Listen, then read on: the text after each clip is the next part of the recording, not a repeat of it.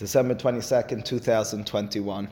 Let's talk tonight a little bit more, almost a continuation of the last class. I know the last class was, as Ralph pointed out, 3 weeks ago. So I'll very briefly jog your memory as to basically what we discussed in the last class. The basic premise and description of what we set forth in last class you could really find in sources 8, 9, and 10 on the page in front of you. I would address it then, but I'll very briefly touch on it now. What we talked about was how even in the Gan, which for good reason we envision Gan Eden as being this time an idyllic existence. It's the ideal time period during which we reckon back to it at our greatest moments in life. It's what we yearn for. It's what we touch on when we're able to touch on truth in life. Midrashei Hazal, the Pesukim in the Torah, all seem to bring us back, at least in my mind, that's the way I've looked to demonstrate and continuously look to demonstrate. That's what the Torah, that's what the Hachamim envision as our ideal expression of existence. That's where it was in the Gan. And yet, in that Gan, where perhaps you'd therefore envision life as being this absolutely distilled spiritual existence, what I called at the top of the page, soulful existence, a life of body and soul, ruhaniyut, nonetheless, there had to be, perforce, and we set forth several examples of such, a human dimension to that existence. After all, they were human beings, Adam and Hava. After all, the Torah does describe some sort of human engagement with a world. It's a world that's not exactly the world that we know. It's a world prior to, as we know, eating from Etz Hadat Tovara.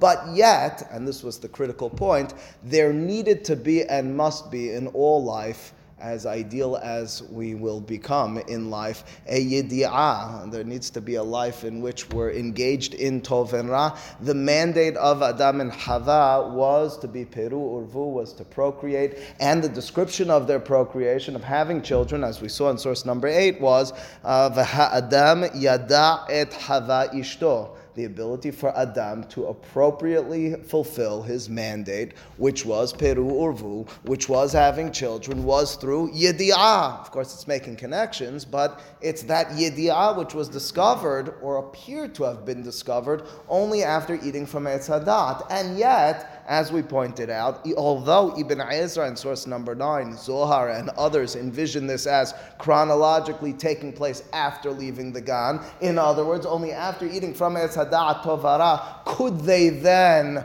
engage in a human activity of procreation? Could they then have the lust, the desire to come to one another to establish a relationship? Rashi, curiously, in source number 10, Rashi, curiously, in source number 10 says, Veha Adam yada kevar kodem inyan shel ma'ala. Rashi's suggestion is this yedi'ah of Adam, of Hava, is prior to eating from the tree. Kodem shehata venitrad mid Gan Eden. V'chen ha'erayon ve'aholada. According to Rashi, and mukdam mu'har b'Torah, this took place in the Gan, which means to say the ironic, maybe surprising statement and description of yedi'ah prior to eating from Etz Hadat. Not only was it a necessary act, an engagement of humanity, of human expression through Yedi'at Tovara, through a world of not objective, but rather subjective determinations and understandings of feelings, of senses, and all that sort of business.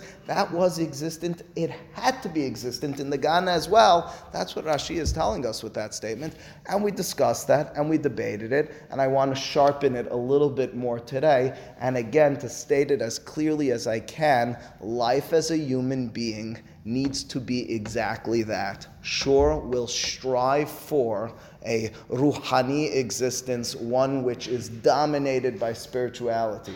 But if you believe, if you think, if you can conceive of a life where you've stripped away your physical existence and drives, you've effectively ended your life as a human being. No, but I brought myself into the Gan. It's an angelic existence. We were never destined, never purposed to be angels. That's that statement. That's what the Pesukim already, potentially, as we discussed in that last class, what the Hachamim certainly are implying to us, to live effectively, to live in an ideal world that we should construct for ourselves, is to live in a world of tov vara even prior to banishment. It's not just a damned world after eating, wish we didn't have to be here. It's the world we needed to be in. It's the world that we could have and would have even had in the Gan. To give you a few other demonstrations, not as sharp, but along those lines, well, I'll bring you back to source number one. So source number one describes the command, the initial command, even prior to, not prior to procreation, after being placed in the Gan. So the initial command in the Gan is as follows: Vayisav Adonai Elohim al ha'adam lemor mikol ha'etz hagan achol tochel. Pasuk in Bereshit Perek Bet, Pasuk Tetzayin. Of course, the next Pasuk describes, but don't eat from this tree, being the Eitz Hada'at Tov Vara. But it means to say that although you might be tempted, had you not known the storyline of the Torah, to say that in the ideal existence, there's no eating or drinking. It's an angelic existence. We would be like angels. The Pasuk says black on white that God commands Adam and Chava to eat from those trees. Now, again, you might imagine as well that this is some sort of not to be taken literal expression of eating from those trees. After all, le'ovda le'shomra, as the Chachamim interpreted, is not actually to toil in the garden. It's some sort of expression of Torah and mitzvot. In other words, some sort of higher being, maintenance of life and of existence. But the words do say it. And the description, at least at what meets the eye, and in turn, the way the Chachamim will interpret it, do tell us that they're supposed to be eating. Why should they be eating? Why even describe a life of eating? How could we conceive of a life of eating if we're dealing with the ideal existence? Ideal existence is like an angel, is it not? Nefesh HaHayim in source number 2, in Sha'ad Bet, in Perek Vav, in one of his notes over there, makes the following two points. He quotes from two separate Gemarot. First Gemara is in source number 3, second source number 4, one in Sanhedrin, the other one in Yoma. First one refers to that eating in the Gan. Says the Gemara here in source number 3, Daf Nun Tet Amud Bet, Haya Rabbi Yehuda ben Tema Omer, Adam Harishon mesev began Eden haya. Mesev milashon heseba. He would lean as he ate. I mean, that's the description. Of course, we know it from Leil Seder, but it's the way they used to eat. They would lean. He was eating. He had a mesibah in Gan Eden. Vehayu malachei hasharet, and it was the angels who were solin lo basar umesanenin lo yain. It was the angels who were roasting meat for him and refining the wine for him. Now, the description over there of the angel serving him already distills, purifies that eating. Which means to say, sure, there's a description which the Hachamim are accepting of physical nourishment, of sustenance, of Adam and Chava, but what sort of physicality? Well, that's where they scale it back a little bit. And they say, you can eat and you can eat. The eating that you and I, well, maybe not you, that I undergo in this world is a little bit less refined. And as a result, I have regular bodily functions and so forth. The description over here is one in which, not so fast. This was a refined eating, almost a spiritual eating. It's the closest you can come to describe a spiritual act of eating, as to describe it, so to speak, quote unquote, as being served by angels. Similarly, he quotes that later on in the Midbar, the Gemara in Masechet Yoma, talking about the man. Now, the man, of course, was eaten throughout the desert until entrance into Eretz Yisrael. But that man, what sort of nourishment was that? Of course, it's food from the heavens that already lends it a certain spiritual dimension. Harambam famously talks about Parashat Mas'eh. Parashat Mas'eh in the Torah is, by and large, most of it, a difficult to understand parasha. There's so much unnecessary details. One place to the next place to the next place. They traveled from here to there and to there to there and so on and so forth. Says Harambam, you want to know what the purpose of each one of those stops and the Torah detailing them and reminding us and telling us all about them without telling us much details with regards to them? If you were to map them out, says Harambam, you'd notice that if you stopped along this journey in the desert, you would not find any nourishment which seems to naturally fall from the heavens. In other words, it's specifically there to tell you in these maybe desolate, maybe dry, arid areas, that's where they got the man. The whole point of Parashat Maaseh is to point out God's involvement in bringing forth the man in a supernatural fashion. Well, that being the case, what was this man? Well, not fully clear, but the Chachamim have derashot about this as well. And the association that Nefesh HaHayim and many others draw is between the man, at the very least at the beginning of the journey, and quote-unquote the food of Adam and Chava in the Gan, which means to say we're looking at some sort of more refined existence within the physical and material realm.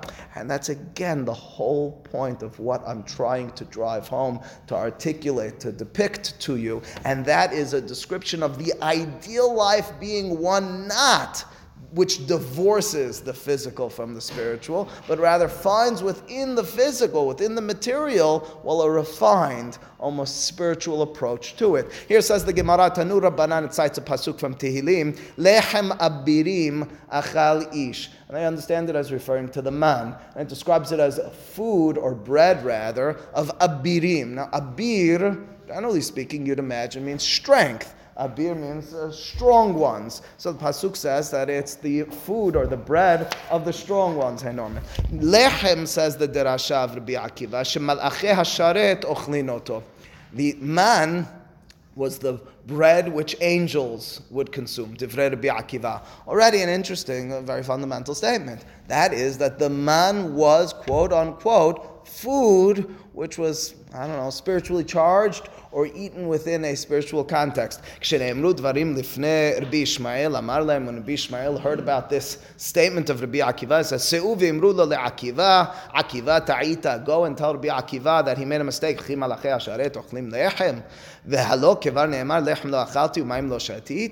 He says, angels don't eat bread. So what sort of silly statement is that, Rabbi Akiva exclaimed Rabbi Ishmael. Angels, angelic bread? Angels don't eat bread. What's his proof text that angels don't eat bread? Ironically, it's about a human being. Who's the human being? Moshe Rabbeinu, that when he goes up to the Har Sinai, he didn't eat bread or drink water. Almost an angelic existence then for Moshe, which is interesting. But nonetheless, that's the exclamation of Bishmael. Elamani mekayem abirim. So rather, what does the pasuk mean when it refers to this lechem, which again we're envisioning as a reference to the man being abirim? Instead of reading it as abirim, says Rabbi Ishmael, read it as evarim. Evarim, of course, refers to the limbs. The bread was almost consumed, or so to speak, consumed by the 248 limbs of the body. Well, what does that mean? That means there was no waste.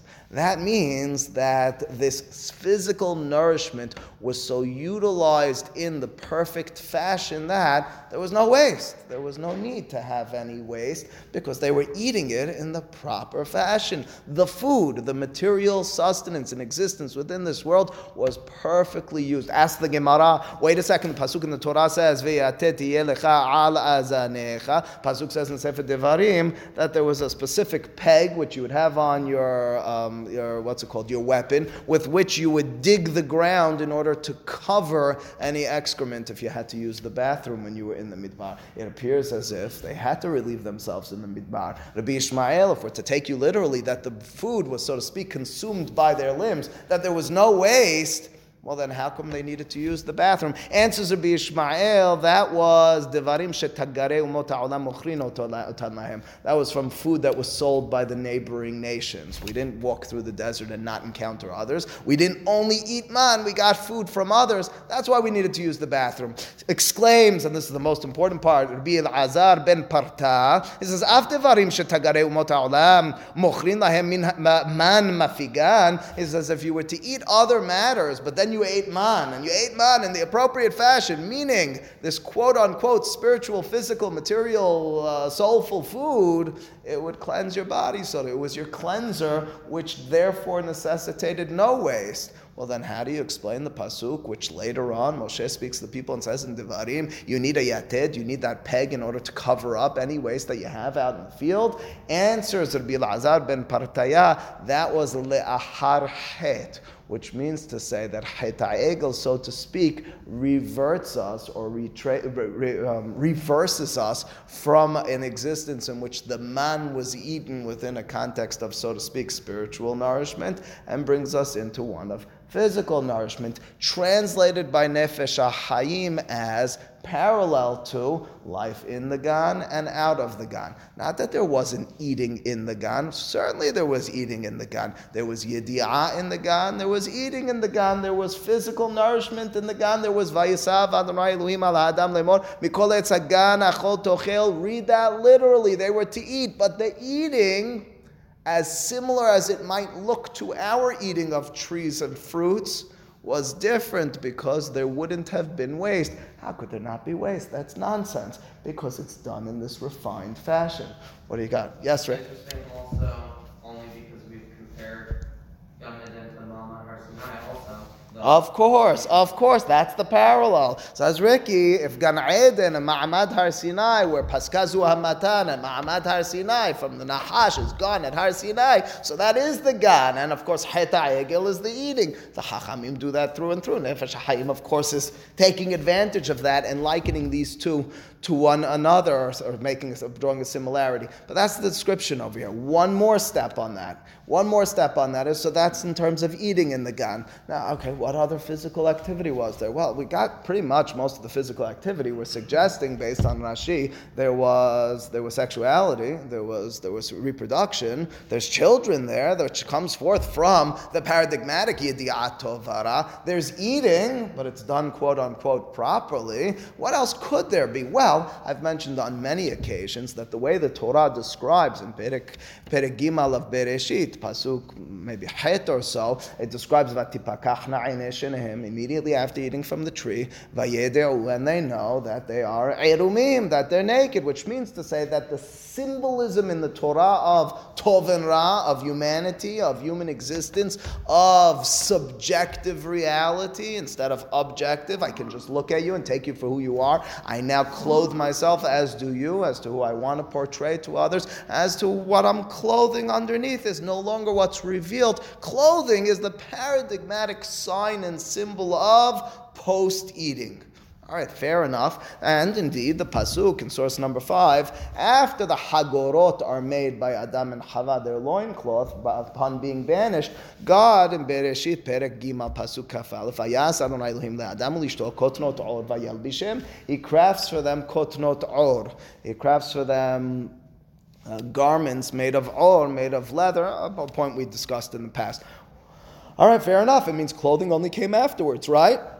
Indeed, the Midrash in source number 6, Bereshit Rabbah, is Doresh what those clothing were like. Many opinions, I only brought you the beginning of them. The beginning of them is the famous statement of Rabbi Meir, that instead of reading it as Kotnot Or with an Ayin, you could, or maybe should, read it as Kotnot Or with an Aleph, the ability post-Gan to find not the coarse reality of leather, but rather to find the light, the spiritual inherent in it. But the second opinion is the one I want to pay attention to for a moment. Rabbi Yitzhak Rabia, in the second line over here in source number 6, Omer, halakim hayu katsiporin, those clothing which were crafted by God for Adam and Chava were smooth like siporin, like a nail.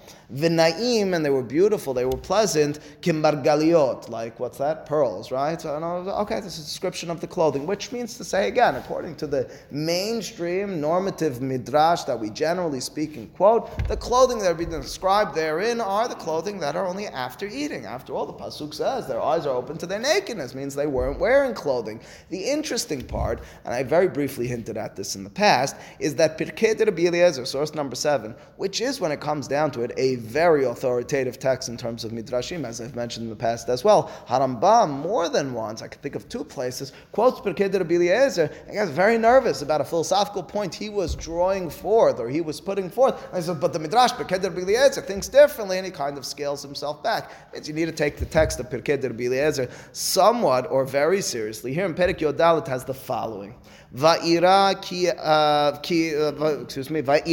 erom anochi. That's the expression of Adam after he's hiding from God. He says, I was scared, I feared because I was naked. Ma'aya levusho shel Adam harishon. Asks the Midrash, what was the clothing of Adam harishon? Which clothing? After or at that time? Not fully clear. It appears at that time. We'll make certain at that time. God commanded to make clothing after? Well, they make clothing on their own initially, and then he makes for them clothing afterwards. Were they wearing clothing? This is to put it succinctly. I want to know, were they wearing clothing beforehand?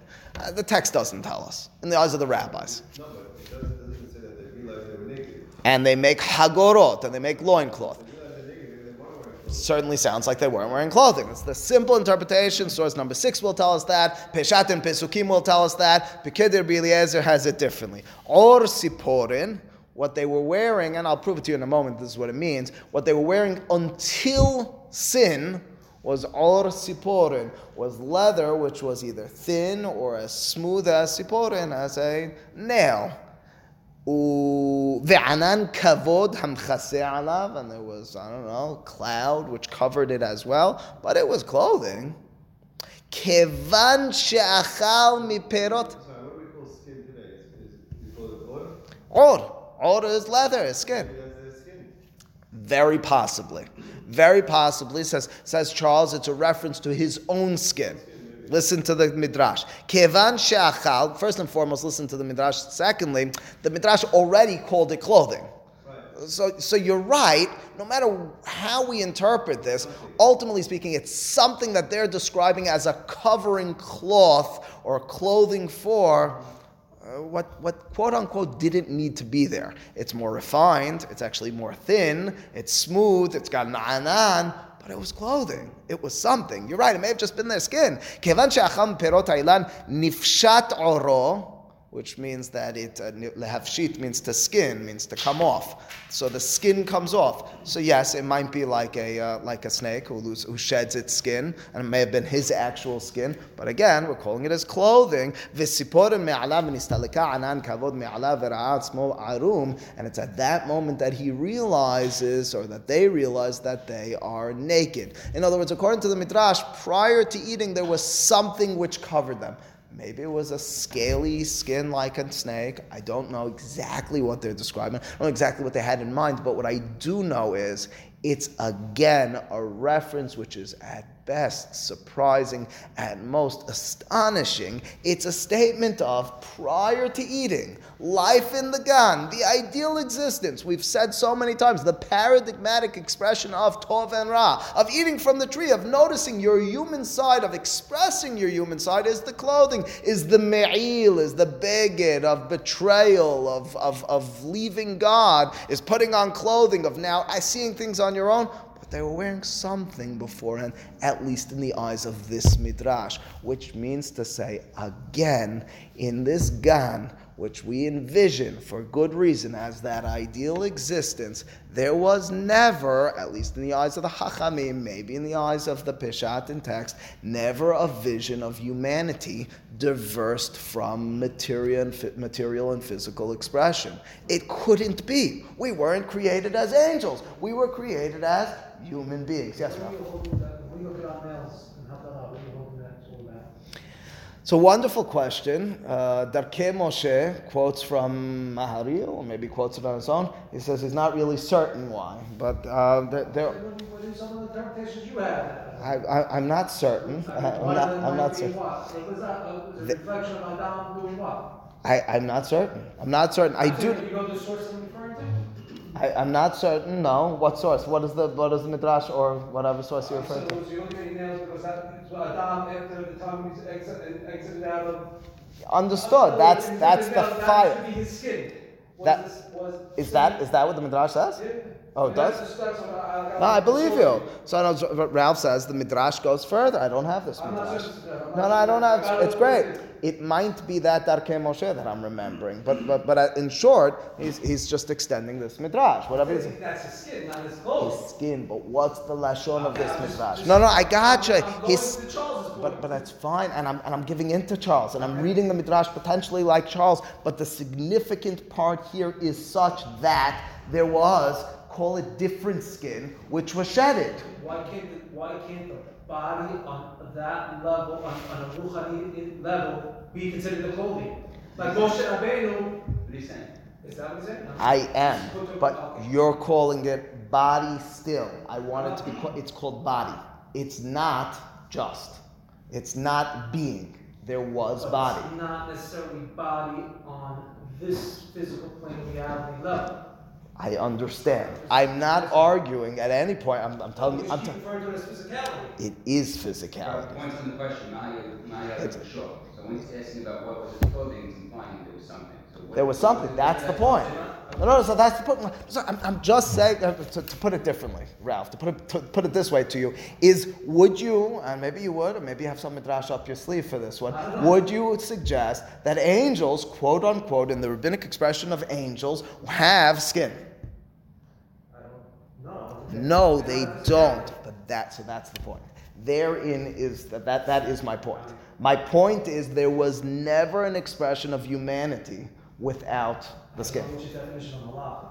I said the rabbinic expression of malach. I just want a midrash that says, any midrash that you have about angels wearing clothing, angels having skin, angels whatever eating, because that's hard to understand as well, even when the text seems to talk about that, and Chachamim get very confused about that as well, for good reason, because we associate those with human beings. We wrongfully, is my suggestion, associate that with human beings in a sinful, unideal state of being. It's the way you do it that might be unideal. But the existence of it needs to be there. You're a human being. So the skin clothing with a hyphen in the middle, yeah, that's what there was, to Charles's point, to this midrash, to your midrash. But ultimately speaking, there was something, which is more or is different than angels. And that, by definition, so you might ask, and you did after the class last time, Ralph asked, so then what's the difference between before and after the Gan? If you tell me there was physicality in the Gan, what was the difference? And the answer is just in degree of challenge. That's the answer. The answer is that after the Gan, we're more removed from the innate turn to physicality being expressed through spirituality, as opposed to afterwards. We're more distant one and the other. They're more intermingled, and there's less clarity in our own lives. Which means to say, just envision it like this. I've said this sort of example on many occasions. The question is, in your innate turn, in a very hard to imagine, but in a very sterile circumstance, I bring you into a vacuum of existence and I give you a choice to turn right or left. Right is the right way, left is the wrong way, or left is the right way, right is the wrong way, whatever it is. What would be your innate turn immediately? Generally speaking, as human beings, it's whichever way physicality and drives of hedonism and pleasure bring us. We would have to compensate or overdo ourselves in order to turn the other way. It doesn't mean we wouldn't be successful, but our innate turn would be one way. Life in, quote, a Gan, life before sin would be an innate turn the other way. It doesn't mean that you wouldn't be able to turn in the other direction as well. That's what they ultimately speaking do. Yes? No. So based on that, would you say then that there was time in the Gan, but the relativity might have been different? There was process, but the relativity might have been different? Correct. That's exactly what I'm suggesting. I'm suggesting that even in the Gan, process existed. It's call it a more narrow process, call it a different relativity, but there was and had to be process, because as a human being, there had to be, and the Torah is describing human beings there. And without process, using that word, without physicality, without tov and ra, whatever word you want to plug into this, and I put them all on the same platform, it could not have been a human existence. But it can't be. Ideal existence is not so. Not true. Ideal. Where's the process? To get into that, fork it out. Where's the process? Important question. The Gemara in Masechet Sanhedrin, which describes 2 getting into bed and 4 getting out, is certainly describing a relatively shorter or easier process. But ultimately speaking, they needed to get into bed. I'll throw it right back at you. Why did they need to get into bed? Why didn't it just happen? The answer is again. The process element is wanting it. Okay, good. Eliminating the process in between. Good. The point is there needed to be a will, but there needed to be more than a will is what I'm suggesting. There needed to be a bridging, which was there, which was inherent, which was easy between physical and spiritual. And that was always, that is innate to human beings. It had to be and will have to be. And as we've discussed on many occasions, if that weren't existent, if we didn't have a physical drive, if we didn't have a physical expression, we would not be alive. There would be no purpose of creation and existence. We could not inhabit such a world, which brings me to my last point, and it's to address another famous midrash. And, go ahead, please. Are you saying, though, that physical drive is something, a result of something that was implanted in us, or is a result of an evolution from the processes of us being in Olam Hazeh? Both. One was implanted, and we then magnified it or intensified it through what you're calling an evolutionary process. Me, the biblical man, calls it eating from the tree. We had drives. We had drives from the onset. I'm saying, are human drives that use? We had to have drives. We know the catch-22. We couldn't have eaten from the tree if we didn't have human drives. No. Are those drives a precursor? They're both. They were a precursor. That's the point. I'm answering. It all depends on what level of reality we're talking about. Are you saying that level of reality is that starting at that point, or we're finishing at that point? we started at a point where there was a drive, in the Gan. But the drive was not my innate turn. My natural decision was the one of call it emet and sheker. You said prior to this, he put him in Gan Eden. The pasuk says that. I know. Yes. So I'm asking you, is Gan Eden the starting point, the finishing point, or I mean? Both. Okay. No, again. So where's the drive coming from? The drive is coming from the fact that we are physical beings. Great. Okay. And does the fact that we're physical beings begin in Gan Eden? Yes. But you just said you took them and placed them in Gan Eden. Yes. It begins as well. So it's not beginning in Gan Eden, it's beginning somewhere else because I'm placing them in Gan Eden. Okay. Okay. I'm just asking. Okay. I'm not sure. You have something that's bothering you on this. I don't know. It starts with creation of humanity. When human beings are created, it's there with them. So you want that prior to Gan, you want that in Gan. I don't know.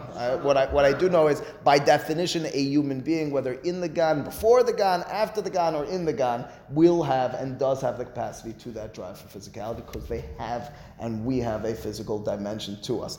And in even the most ideal state of being, it cannot and should not be divorced from our being. It just can't. And to bring you to this well-known midrash, but perhaps less understood, and tried to give it a little bit of clarity based on Rashba. The pasuk describes about how God in Bereshit Perek Aleph pasuk Kaf Aleph, Vayivra Elohim et hataninim hagedolim. God crafts, God creates Taninim gedolim. Now, the word tanin is a difficult word to translate, but it seems to be some sort of water creature. Says Rashi, what were they? Dagim gedolim shebayam, great fish in the sea. Continues Rashi, and he quotes from Gemara Masechet Bava Batra. The Gemara in source number 13 says it's a reference to Livyatan uben zugo, the Leviathan and his mate. What's the Leviathan? What's Livyatan? First, in terms of Pesukim, we have reference of Livyatan in Sefer Yeshaya. We have one or two or more references in Tehillim. We know from Barechi Nafshi, Livyatan ze yasat l'sachak bo. You have it in Iyov. You have this reference to some sort of Livyatan. Of course, we have it in the Birkat HaMazon of Sukkot. What's Livyatan? Livyatan was conceived of by the ancient world as this great sea creature. Now, by neighboring cultures, it was envisioned as having God-like features. It would challenge the gods or God. As a result, already the fact that the pasuk describes Vayivra Elokim, that it's a creation of God, that already negates, if we're to envision the Taninim, this is a point Kasuto makes in his book, if we're envisioning the Taninim to be Livyatan, as the rabbis tell us to do so that's already a polemic against the neighboring cultures. God, the Torah is saying, oh, you like those Livyatan? You think that's going to challenge me? Guess what? It can't challenge me. I created it. It poses no threat to me. I am the creator. So already reference in the pasuk to the Livyatan, which is envisioned by cultures of the time many years ago as being a dominant force which challenges God. Not so fast. I created him. But what's the details of this midrash? That God creates it, and afterwards, Shebra'am Zacharu Nekeva, he creates this Leviathan, this Livyatan, both male and female. Haraget Nekeva, he then kills the female. Mileha, he then salts it, almost keeping it fresh for the future. La Sadikim Le'atid Lavo, for the righteous ones in the future. She'im yifru v'yirbu, the reason he needed to kill the female is because if they would procreate, lo yitkayem ha'olam bifnehem, the world would not exist in their face, in their presence. It certainly doesn't seem to be making it as well as I said a moment ago. I said the whole point of this is to negate the neighboring cultures. God created the Leviathan. You think it's going to challenge him? And yet the Pasuk seems to describe, the Midrash seems to describe it differently. The Midrash that Rashi's quoting from Gemara Masech Bava Batra says, had God not killed the female, his world couldn't exist. What sort of reference is this? What's happening over here? First and foremost, and Rashba Rabbi Shlomo ben Aderet, one of the important medieval Spanish rabbis and commentators to Talmud, it's published separately. It's called Perushei HaAgadot. On this Agada, he has a long commentary. I gave you maybe 5 paragraphs of it in source number 15. He begins, or for our purposes, begins with a contradiction. On the one hand, the Gemara in Masechet Berachot mentions that Olam Haba is an existence wherein there is no physicality. Sadikim yoshvim ba'atrotehim berashehem, there's crowns on their heads. V'nehenim miziv hashechina, Olam Haba en bodo achila lo shetiyah, it doesn't have any eating, any drinking. Says Rashba, but wait a second. This Midrash says in the future the righteous ones are going to benefit from the Leviathan, which appears to be saying we're going to eat the Leviathan. So we're going to be eating the Leviathan. You told me that a future existence, this ideal existence, was one wherein there's no eating or drinking. It brings us back to a point that we began the class with. Are we envisioning an ideal existence as one which has no eating or drinking, or is it one where there is eating and drinking? Says Rashba, and he has several approaches to the matter, but at the very beginning he suggests the following. He says, well, there's a quasi-eating and drinking. He says there's some physicality, but maybe it's quickly lost, but it begins with a physicality. What do you mean it begins? Now, by the way, Rashba didn't need to answer this way. For one reason or another, he answers this way. You could have, and some of the Rishonim do answer this in a very different way. You could have said that when we're referring to the Taninim, it's not referring to, quote, Olam Haba, it's referring to Yemot HaMashiach. Yeah, Olam Haba, en bolo achila v'lo shtiyah. Yemot HaMashiach, in this world, has physicality. Rashba doesn't go that way, which is already interesting to me. He won't go that way because he's willing to accept that in, quote, the Olam Haba, call it the quasi-Gan Eden existence, is going to be eating and drinking of some sort. What sort? He says, well, it's going to be similar to Moshe on Har Sinai. Ralph, you invoked this example a few weeks ago. Moshe on Har Sinai. Well, Moshe on Har Sinai, do you mean to tell me that Moshe on Har Sinai had no physicality? Well, one of the Midrashim we mentioned earlier almost suggested that he was angelic, but was he? He was a human being, ultimately speaking. Rashba continues, the description of Eliyahu being consumed or being turned into these flames of sorts, but ascending, quote unquote, the heavens with his body. The description of the rabbis of Hanoch, at the end of Parashat Bereshit. These are individuals and descriptions of times during which there is an ascension, a going up in terms of spirituality, while maintaining a physicality. Says Rashba, not in these words, but to suggest there's a contradiction between an Olam Haba where, quote, there's no eating, and an Olam Haba where there is eating, is to miss this fine line. And the fine line is the description of our Gan Eden, is it not? It's a description of a refined eating. It's a description of that reality where there is that food, where there is that, but it's refined. It's like the man. Never too late, Judah. He continues, and he continues, and here's the most important part for me and for us. He describes this word Leviathan. Where does this word Leviathan come from? What does the word Levi mean? Ata yilave ishi. That's an expression of what? To lend or to be coupled with. Right? To accompany. So he says the word Leviathan is already some sort of couple, some sort of accompaniment. He goes further, he cites a pasuk from the beginning of Mishle, where the pasuk says, Ki Leviat henhem lerashecha. So it's almost, Livya over there is pe'er. So it's both an accompaniment and it's an adornment of beauty, of grandeur. So Leviathan, this sea creature, this monster of sorts, is now being described. Well, of course it's being described as such. After all, the Midrash said it was created Zachar and Nekeva. Zachar and Nekeva were already envisioning this Leviathan. Well, what's the inappropriateness? Why does God, quote unquote, need to kill the female in order to bring about an existence to this world? That's a very strange description. Says Rashba, here's what you have to break down over here. He says what the Chachamim Chachamim toy with over here and imply elsewhere. Rambam makes this point, as did many of the medieval philosophers, is that when we talk about Zachar and Nekeva, I've mentioned this in many previous classes, we refer to different entities. When you think about it just as a male and female, you miss the point. You have to instead understand it as a Homer and Surah, which means to say there's the force and then there's the craftsmanship of that force. In other words, if you think about it biologically, the male is the one who injects the force of life, and the female then is the one who kind of processes it to a certain extent. That's the description biologically of what takes place. In turn, he suggests, and this is a philosophical point, that Rashba was very opposed to philosophy, but the Hachamim, who touch on this more than one case, what they're suggesting over here is, well, the force of our life as sentient human beings is one in which we have sechel.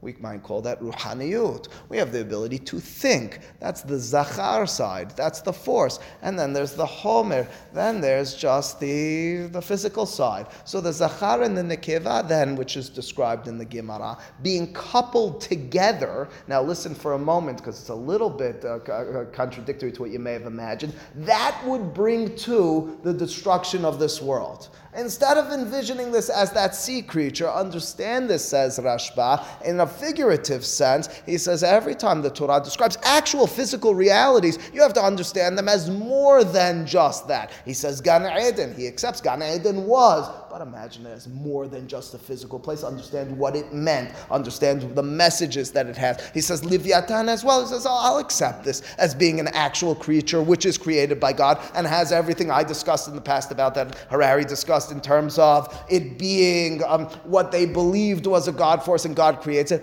But beyond that, go past the course and physical existence of this Livyatan. What are they describing? They're describing life. Well, if life was, and here's the key point, if life was one wherein we lived as human beings, that ideal existence, our physical was so refined to the extent that the nikeva and the zachar inherent in each of us, our mind, our spiritual, our soul, and our body were one, there would be no settlement of this world. Why no settlement of this world? He quotes the pasuk which describes Moshe Rabbeinu. Moshe Rabbeinu, in the eyes of the Chachamim, was poresh min ha'isha.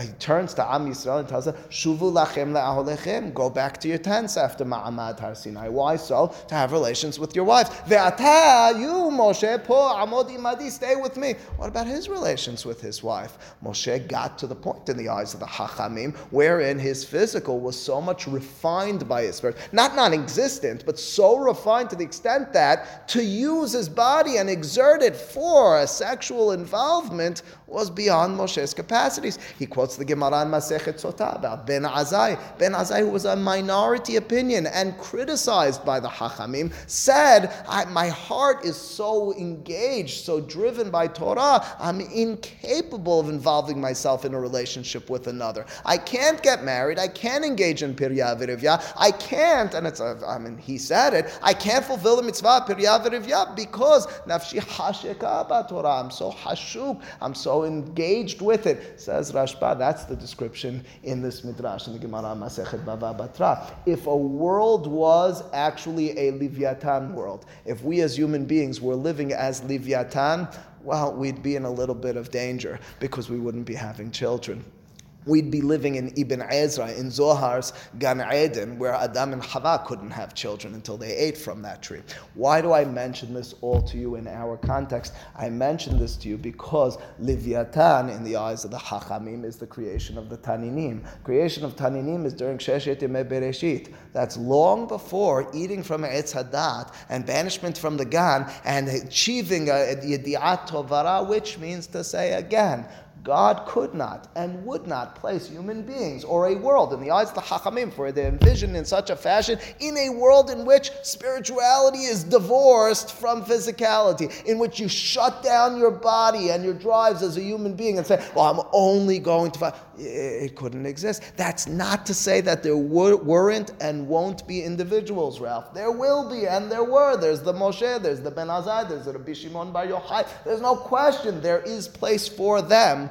but they're in that out-of-world existence. They might be living, there's the Eliyahu, there's the Hanoch, there's each of those descriptions, but ultimately speaking, what's that? But even they have. Even they had body, but their body is, quote, the Gan Eden body, right? It's so refined. They had body, you're right, but their body, the suggestion of this midrash as interpreted by Rashba, is a body wherein you couldn't have a regular existence in this world. Now he knows all the midrashim, and he cites all the other midrashim where Anshe Knesset HaGedolah look to do away with the Yetzer Hara of procreation, of sexuality, and they can't because they realize the world is going to be desolate. It's the same point, but that's the Leviathan.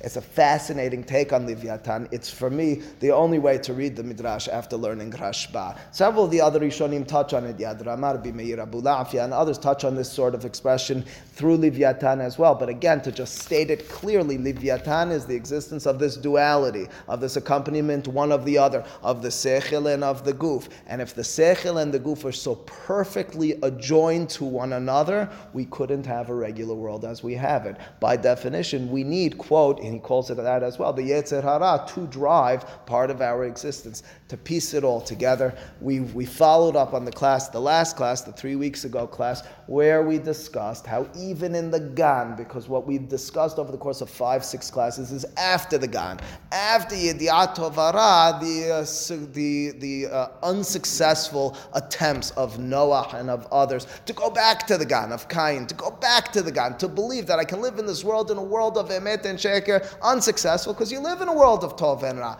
We suggested 3 weeks ago, even in the Gan, there had to be a Yedi'ah. Said in other words today, a little bit more expansive, well, there was and needed to be a Adama expression to humanity. And Adam has within him, we're made, Athar min ha'adama, tells us the Torah, which means there needs to be a physicality. Well, how does that express itself? Really? That's an ideal existence? That's right. Refine it. It should have been and was refined to the extent that, in the eyes of the Hachamim, that's the food we were eating. No waste. Why no waste? It was a refined eating experience. The food was so much a part of me and my nourishment and my soul that there was no waste. There was no need to have any waste. It was food which was digested in that almost spiritual fashion, but a physical spiritual fashion. What's that? Which they rejected, as did they with the clothing, as did they with all. Of course. But